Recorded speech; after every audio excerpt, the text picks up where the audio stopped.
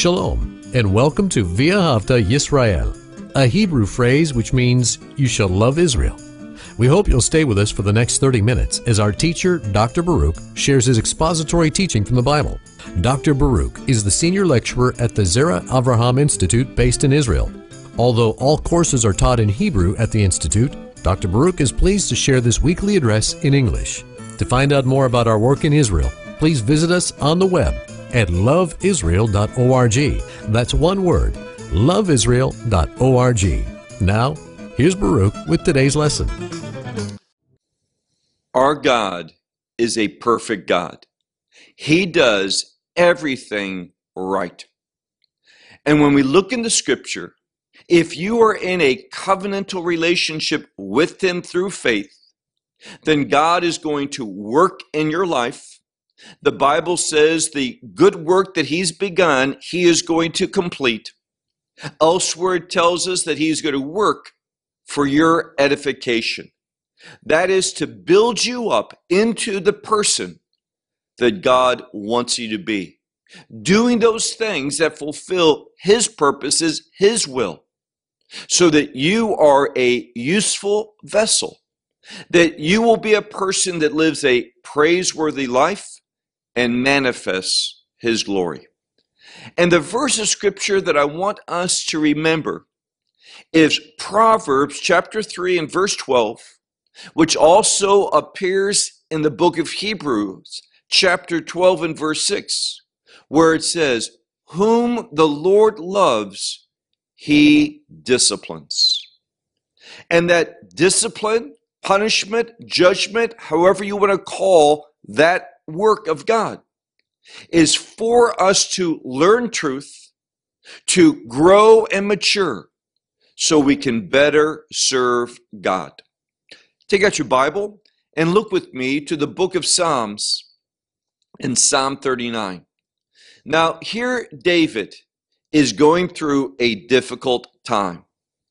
And yes, he is going to speak about his sin and the consequence of his sin. And in this context, the consequence of his sin is that God's hand is heavy upon him. David is experiencing God's discipline, God's punishment. And David is going to speak out that this punishment is about to consume him, bring about the end of his life. Now, we need to remember that God has promised, and that is never to put us in a situation that we cannot handle. God knows what we can endure, and with His help, we are going to be brought through that time of discipline, and we are going to come out on the other side of it better able to serve God, better able to perceive the will of God. We are going to be stronger spiritually, growing, maturing, so that we are more effective in our call to serve the living God. And we need to remember that so we don't grow discouraged. In a sense, David is discouraged. David is going through a most difficult time in his life. So let's begin. Psalm 39, look if you would to verse 1. And once more, we're going to find that verse 1 is that inscription. It's going to give us a little bit of information about this psalm. And we read in verse 1 in the Hebrew text. Most English Bibles and other languages, they kind of set the first verse aside rather than including it in the text. And this is an error. We read here, Lam Natseach, which means to the choir director, to the chief musician, the one who's going to lead this psalm in being chanted, being sung, being offered up to God publicly. And then we're told, and there's a dispute.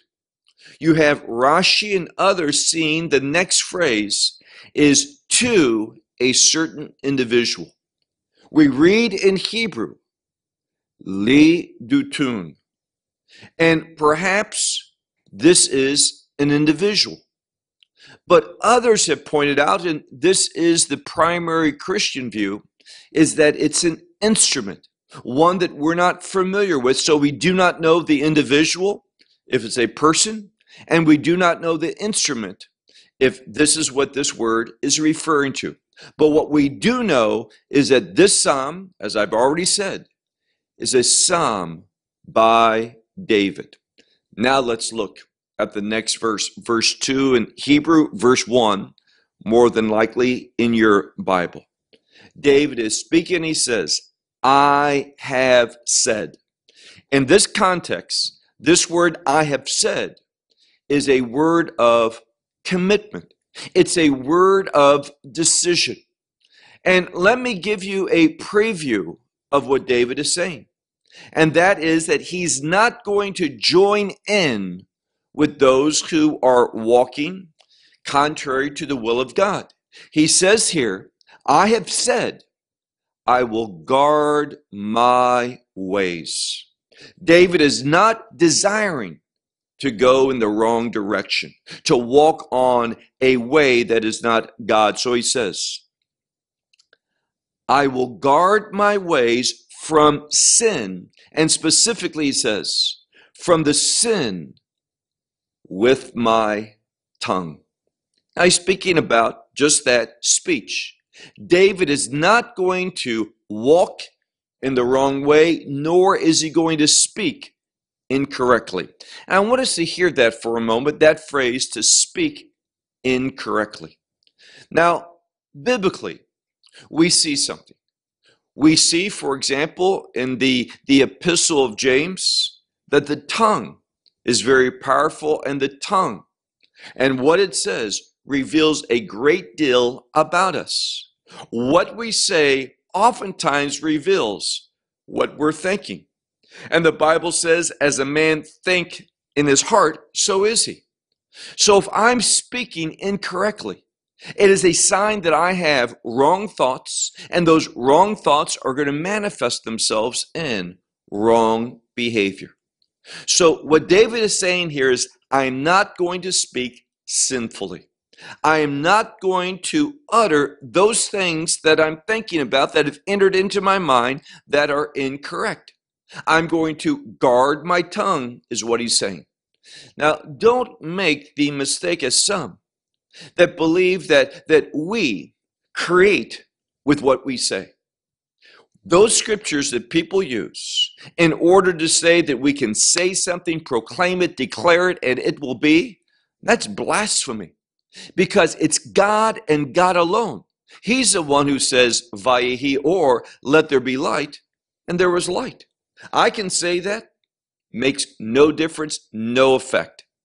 There is so much misguided teaching, false teaching in regard to the power of the tongue.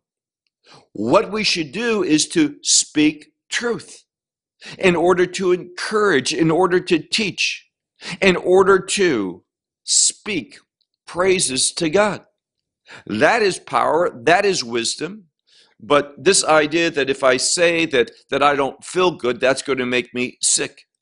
This idea that I declare something and it's going to be is sheer false teaching.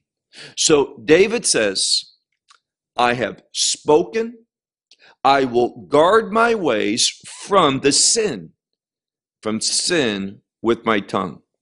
He also says, I will guard my mouth, and the next word is a maxom. Now, this is a word for stopping something. Some Bibles use the word bridle, but there's a problem with that because a bridle doesn't quiet a horse, but it enables an individual to lead that horse, to control that horse. So what David is saying here is simply, I am going to stop my mouth. I am going to take authority over it. I'm going to control what comes from it. So he says, I will guard my mouth with a barrier while the wicked is before me. David is not going to speak something with them. He is going to behave very carefully, watching his way, watching his speak in the midst of ungodly activity. What the scripture is saying is David has made a decision that he is not going to participate. He is committed to holding back, not joining in on anything that relates to wickedness. Verse 2 in your Bibles, verse 3 in Hebrew. It's a word here for I have become mute. And the next word is a word silence. So David is saying, I've become as a mute. I am going to remain silent. And then he says a synonym for that same concept of being silent.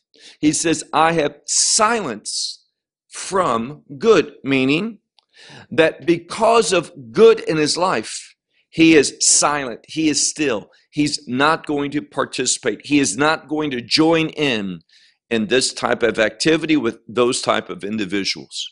He has guarded his words. He is stopping his behavior. He is not participating because he is committed to what this scripture says. And that is, I have silenced myself. I have made myself still because of good. And then he closes out this verse by saying, and my pain, and literally, this is word for made trouble. Some Bibles say stirred. So David, in the midst of this, he is feeling pain. He is being troubled.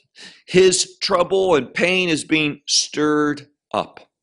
Now, what is he referring to? Well, many believe that David is saying, in the midst of this ungodliness, David is under temptation. He is feeling this desire. Now, that's because we are all still in this body. Even though that we have been regenerated, we're still in this body of sin. We still have that carnal nature, and we can fall under temptation. Doesn't mean we have to succumb to temptation. Doesn't mean that we have to join in and submit to what our flesh wants. So David is simply saying, in the midst of this, he is being burdened.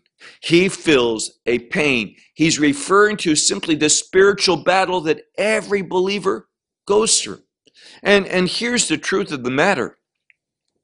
Until you're born again, regenerated by faith in the gospel, the ministry of the Holy Spirit going and working in your life, until that happens, you're just going to give in to temptation. You're just going to see those feelings of temptation, a call to participate. But David is saying, I am troubled by them. I do not want to succumb to them. I do not want to join in with this. And he's in spiritual turmoil. He says in the next verse, verse 4 in Hebrew, 3 in English, Cham libi bekirbi, which means hot is my heart within me. And this word for hot can refer to sometimes anger, meaning David is not pleased with the experience that he's having. No one likes struggling with temptation, struggling with sin. So he says, hot is my heart in my midst, in this inner being. When and this next word speaks of meditating upon things. So David, in the midst of this temptation, this type of behavior that he is seeing, witnessing, that he doesn't want to participate with, he says, in my meditation, fire will burn. And the point here is simply that he, and Paul uses the same expression, he's on fire within. And he's doing that because he understands something. He understands that sin is wrong, that he's undergoing temptation, and he's burning within. That's another expression of this temptation, this struggle. And it's a good fight. It's the right thing to do, not to give in, not to participate, not to join. He says at the end of the verse, I have spoken with my tongue. What is he referring to here? That he has confessed, and the implication is that he's not going to participate. He's not going to join in. He is not going to give in to this temptation. But in the midst of this, he wants to know something. Verse 5. He directs now his thoughts, his words to God, and he says, "Make known to me, O Lord, my end." Now, in the next few sentences, David is going to be speaking about the end of his life. We all know no one in this body lives forever. Our days are numbered, and we should be wise to be good stewards, good managers of each and every day, utilizing the days, the times that we have left. And David is going to realize publicly, speak publicly about what he understands. And that is that he should use the rest of his life in a very different way. Now, I want to set this up a little bit because David is going to be speaking about our life, a human life. When we look at it from the right perspective, our life can be vain, futile. It can be, and it should be understood that compared to God, our life is but a vapor. James says that, and David is going to refer to that several times. Our life is but a vapor. And the message and the wisdom that David has for us is this. If we number our days in agreement with God, that we understand the short time that we have left, relatively speaking, to eternity, whatever time we have left is going to be gone very quickly. And he's going to tell us everything that we do, if we simply do it as an outcome of succumbing to our fleshly desires, join in with the world, all of that is going to be in vain, futile, and having no lasting significance. It's simply going to pass on to someone else. But here's the wisdom. We need to be people that live in a way that we submit to the will of God, and we turn the futility of human life, doing those things that are God's will, so they have kingdom implications. And then we can turn our days into something that has lasting, eternal relevance. This is the main message of the book of Kohelet, Ecclesiastes. Solomon saying, I had it all. I could do whatever I want. No repercussions. He's the king. His word is law. And he says, all that I strove for, all that I achieved, all that I accumulated, all that I became was vanity. It was vain. It was futile because there was nothing lasting to it. And that's why in the last chapter 12 of Ecclesiastes, Solomon says, here's the summation of life. Keep the commandments of God. Why? When I obey the will of God, when I do a good deed, motivated to glorify God, motivated to serve Him, there is going to be a blessing that is attached to that for the doer of that mitzvah, that good deed. And that is going to have an eternal outcome, an eternal consequence in the kingdom of God. So what Solomon is saying is live in a way that you turn this earthly life into something that has kingdom outcome, kingdom implication, kingdom consequences. And that's why David says here, look again, verse 5 in Hebrew, 4 in English.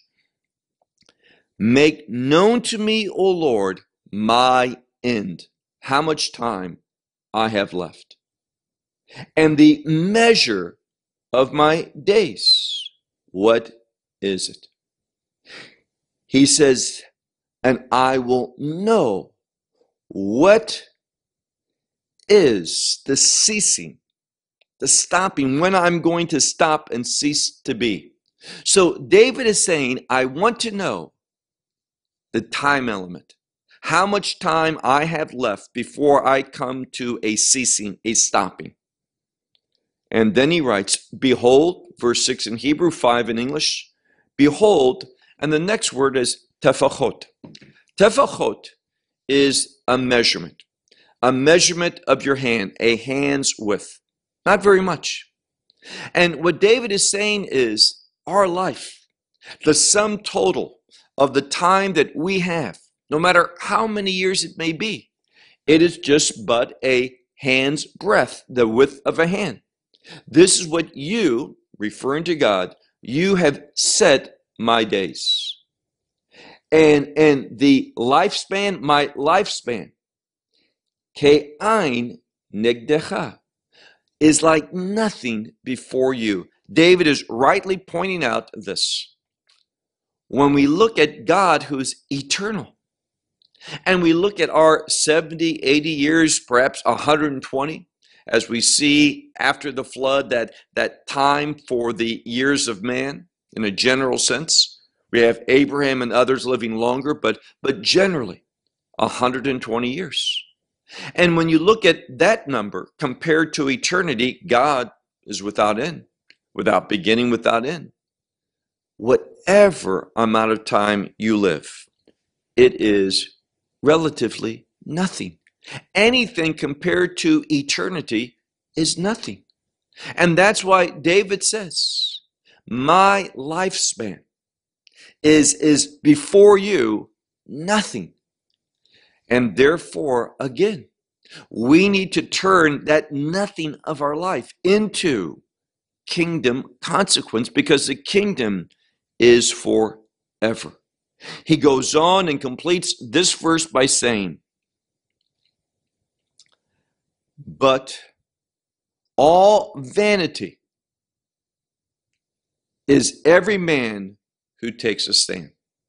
Meaning this, every individual that takes his stand, positions himself, it's vanity. Left to himself, apart from God, you take your stand, you determine what you do, and it's futile. So he says, everyone who takes a stand, it is hevel. It's in vain. Selah. Verse 7 in Hebrew, verse 6 in English. He writes, surely B'Tselem. Tselem is an image, a reflection, but here most of the rabbinical scholars speak of it as a shadow, as the term Tzel Mavet. Tzel Mavet is the shadow of death. And what he's saying is, we need to realize that the shadow of death is coming near to us. We are every day approaching our end. And that's why he says, surely the shadow of death, in the shadow of death, a man walks.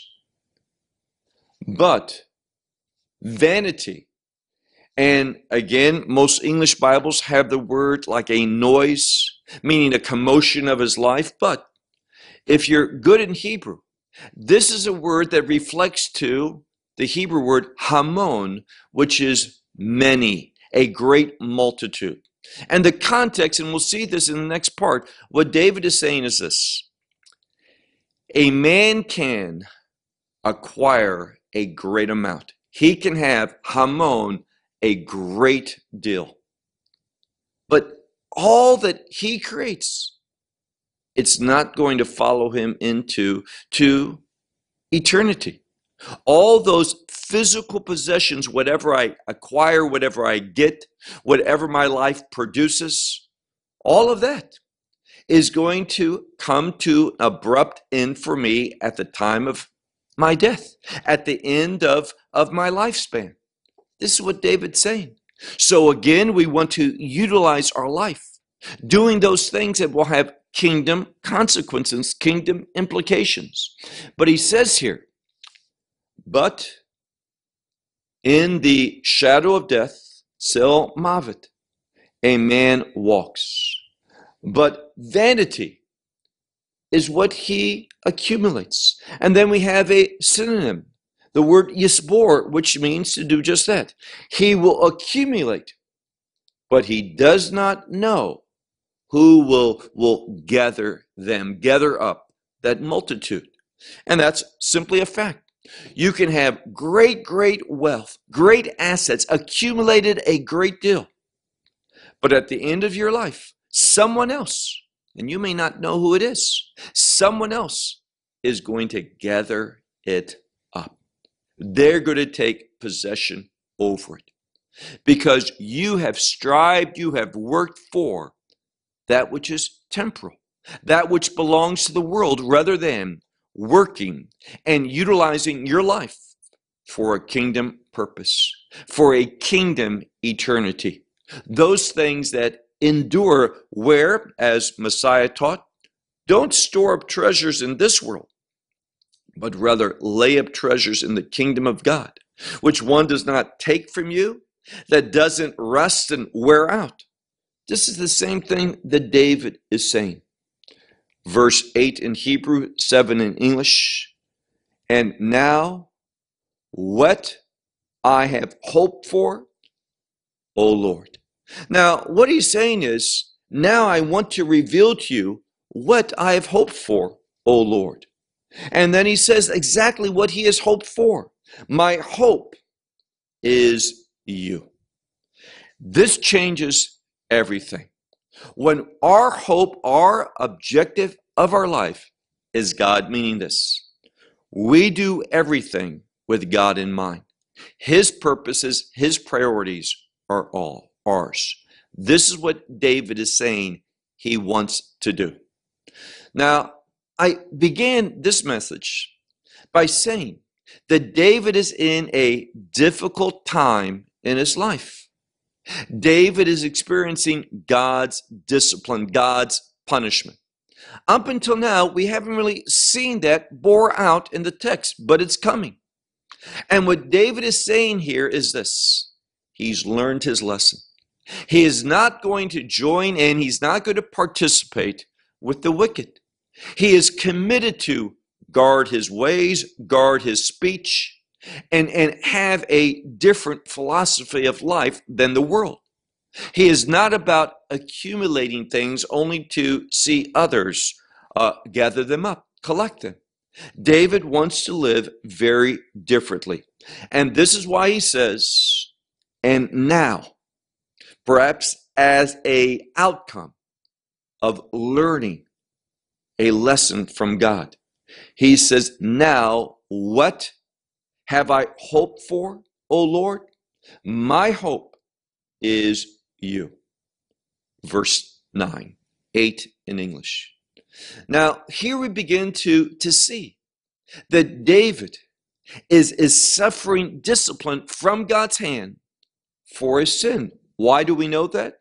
Look at the next verse where it says, from all my transgressions, he has delivered me.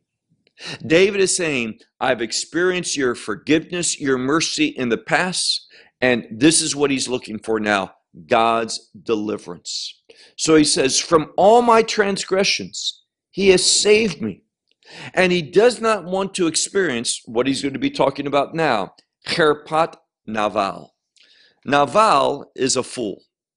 And this word for fool means, and it's used, for example, we studied it a few months ago when we looked at Psalm 14, which says, a fool has said in his heart, there is no God. Now, he knows there's a God, but he is lying to himself. Why? He says, if there's no God, then I make the decisions. It's my will.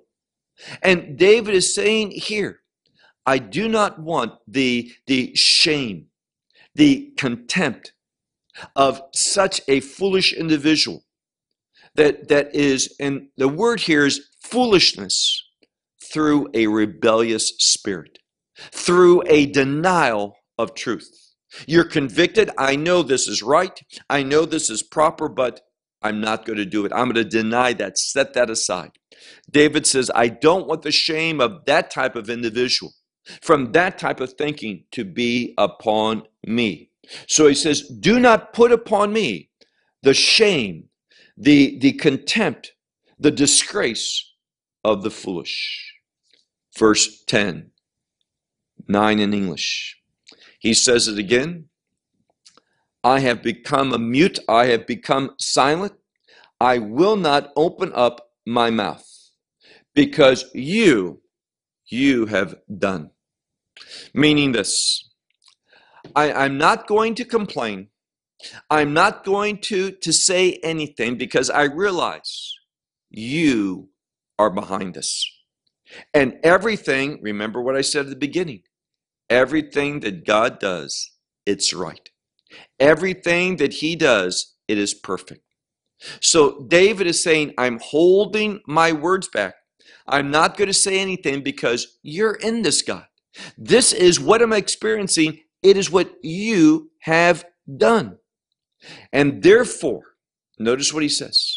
I'm not going to complain. I'm not going to criticize, but David is at a breaking point. David is experiencing God's discipline, and his message is, I can't take it anymore. So he's not complaining, but he says to God, look at the next verse, verse 10 in English, 11 in Hebrew, remove from me, and pay attention to this next word. This is a word for being struck. It can be a plague. It can be some affliction. And David says, remove from me your plague. This suffering, this discipline that I'm going through, remove from me your plague. And then the next word, he says, and the terror or perhaps the destruction of your hand, for I am finished. David is at a breaking point. He's coming to the end, so he says. And this word here can be that of great fear and terror. It can be of destruction. It's a strong word, either fearing destruction or a word that speaks about destruction. And David says simply, your hand is heavy upon me. It is bringing me to my destruction. And keep reading, next verse, verse 12 in Hebrew, 11 in English.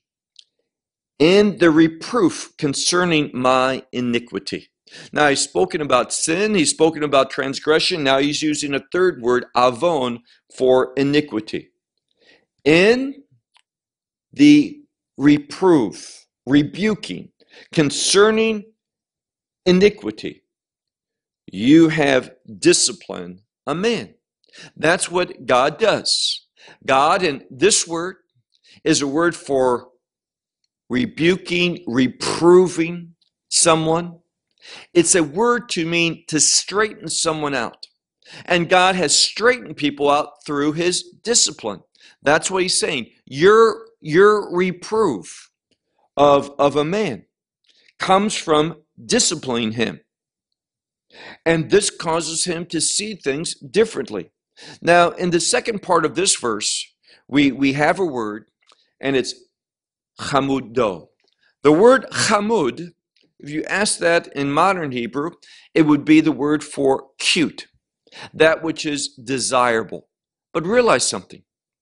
It is from the same word for coveting something. And what this word speaks about is that which is desirable, wanted, coveted, what someone is pursuing. And what David says is this: a man's pursuit, that which one covets, it ultimately is going to be dissolved like a moth.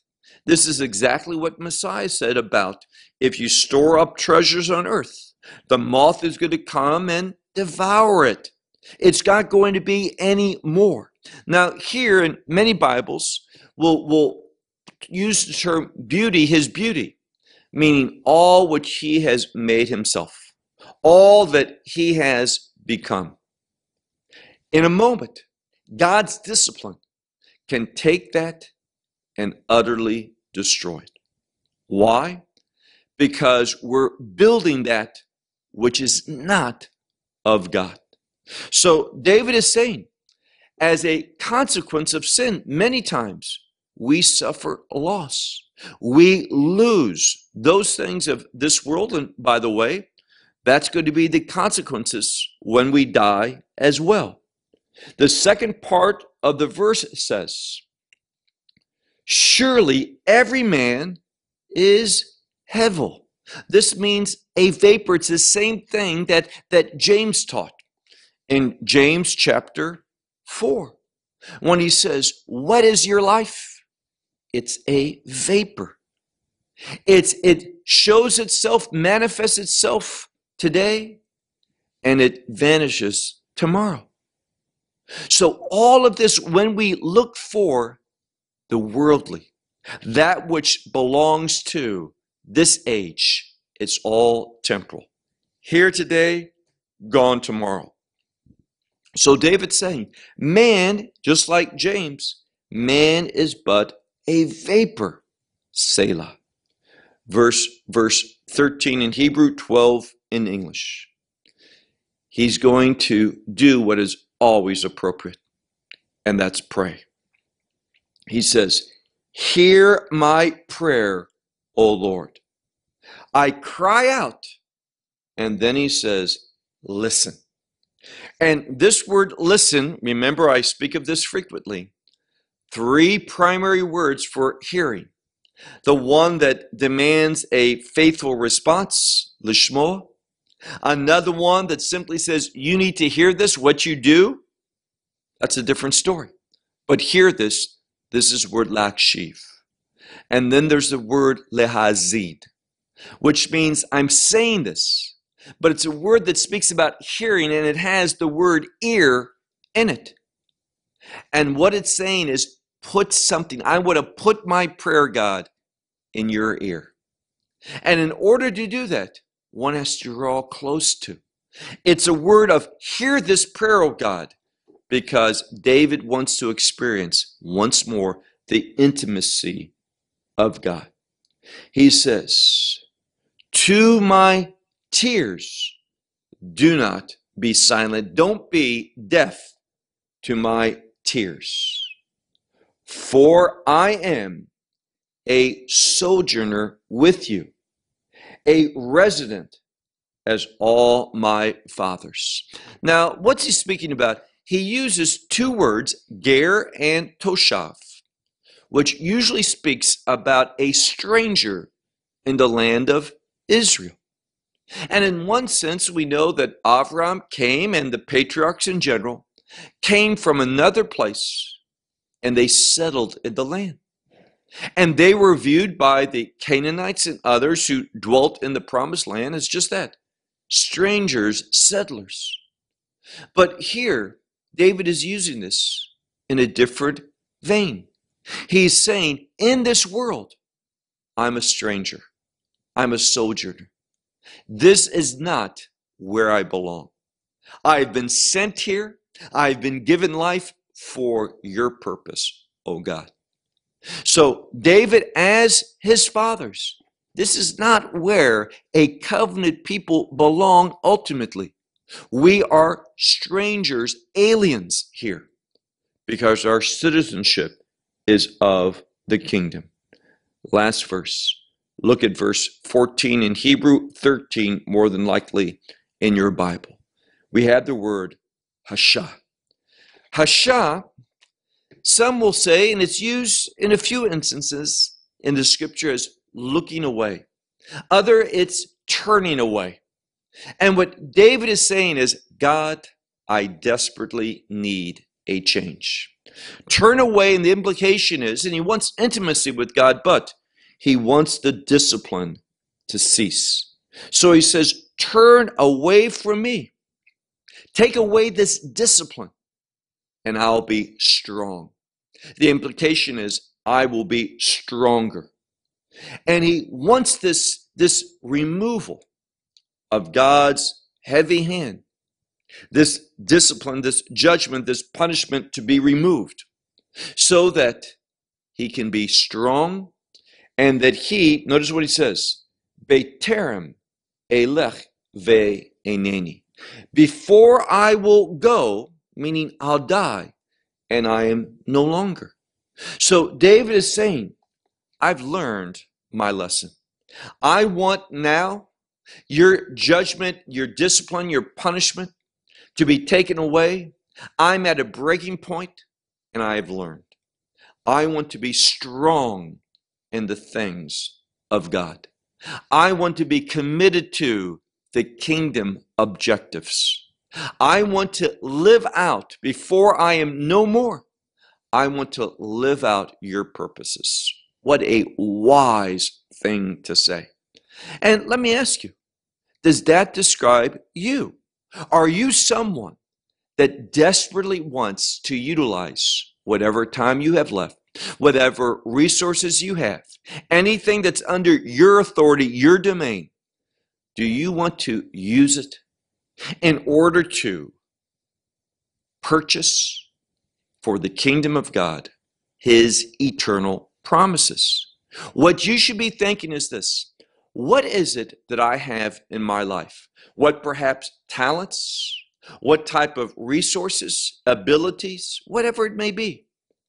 How can I utilize them for a kingdom purpose? Because when you do that, it gives it a eternal, a lasting outcome. But when you are connected to this world, pursuing simply the things of this world, accumulating the temporal, the physical, the material, when that is your objective, you are going to come to your end. And someone else, whatever you have accumulated, it's going to be gathered up by someone else. And you may not even know who will be the one who is the possessor of this. But when you store up treasures in the kingdom of God, you are going to be a recipient of the promises of God, the blessings of God, and they're going to have an eternal consequence. Use your time wisely. Guard your ways, guard your speech, guard your actions, that your actions are under the submissiveness to the authority of God for his purposes and not for futility and that which is vain. Well, I'll close with that. Until next time, shalom from Israel. Well, we hope you will benefit from today's message and share it with others. Please plan to join us each week at this time and on this channel for our broadcast of loveisrael.org. Again, to find out more about us, please visit our website, loveisrael.org. There you will find articles and numerous other lectures by Baruch. These teachings are in video form. You may download them or watch them in streaming video. Until next week, may the Lord bless you in our Messiah Yeshua, that is, Jesus, as you walk with him. Shalom from Israel.